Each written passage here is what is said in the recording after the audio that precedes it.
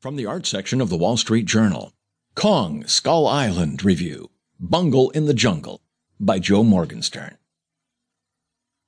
The scientists and explorers who go looking for the latest incarnation of King Kong in Kong, Skull Island subscribe to what one geologist calls the hollow earth theory, that below what seems to be the island's solid ground lies a realm of ancient monsters.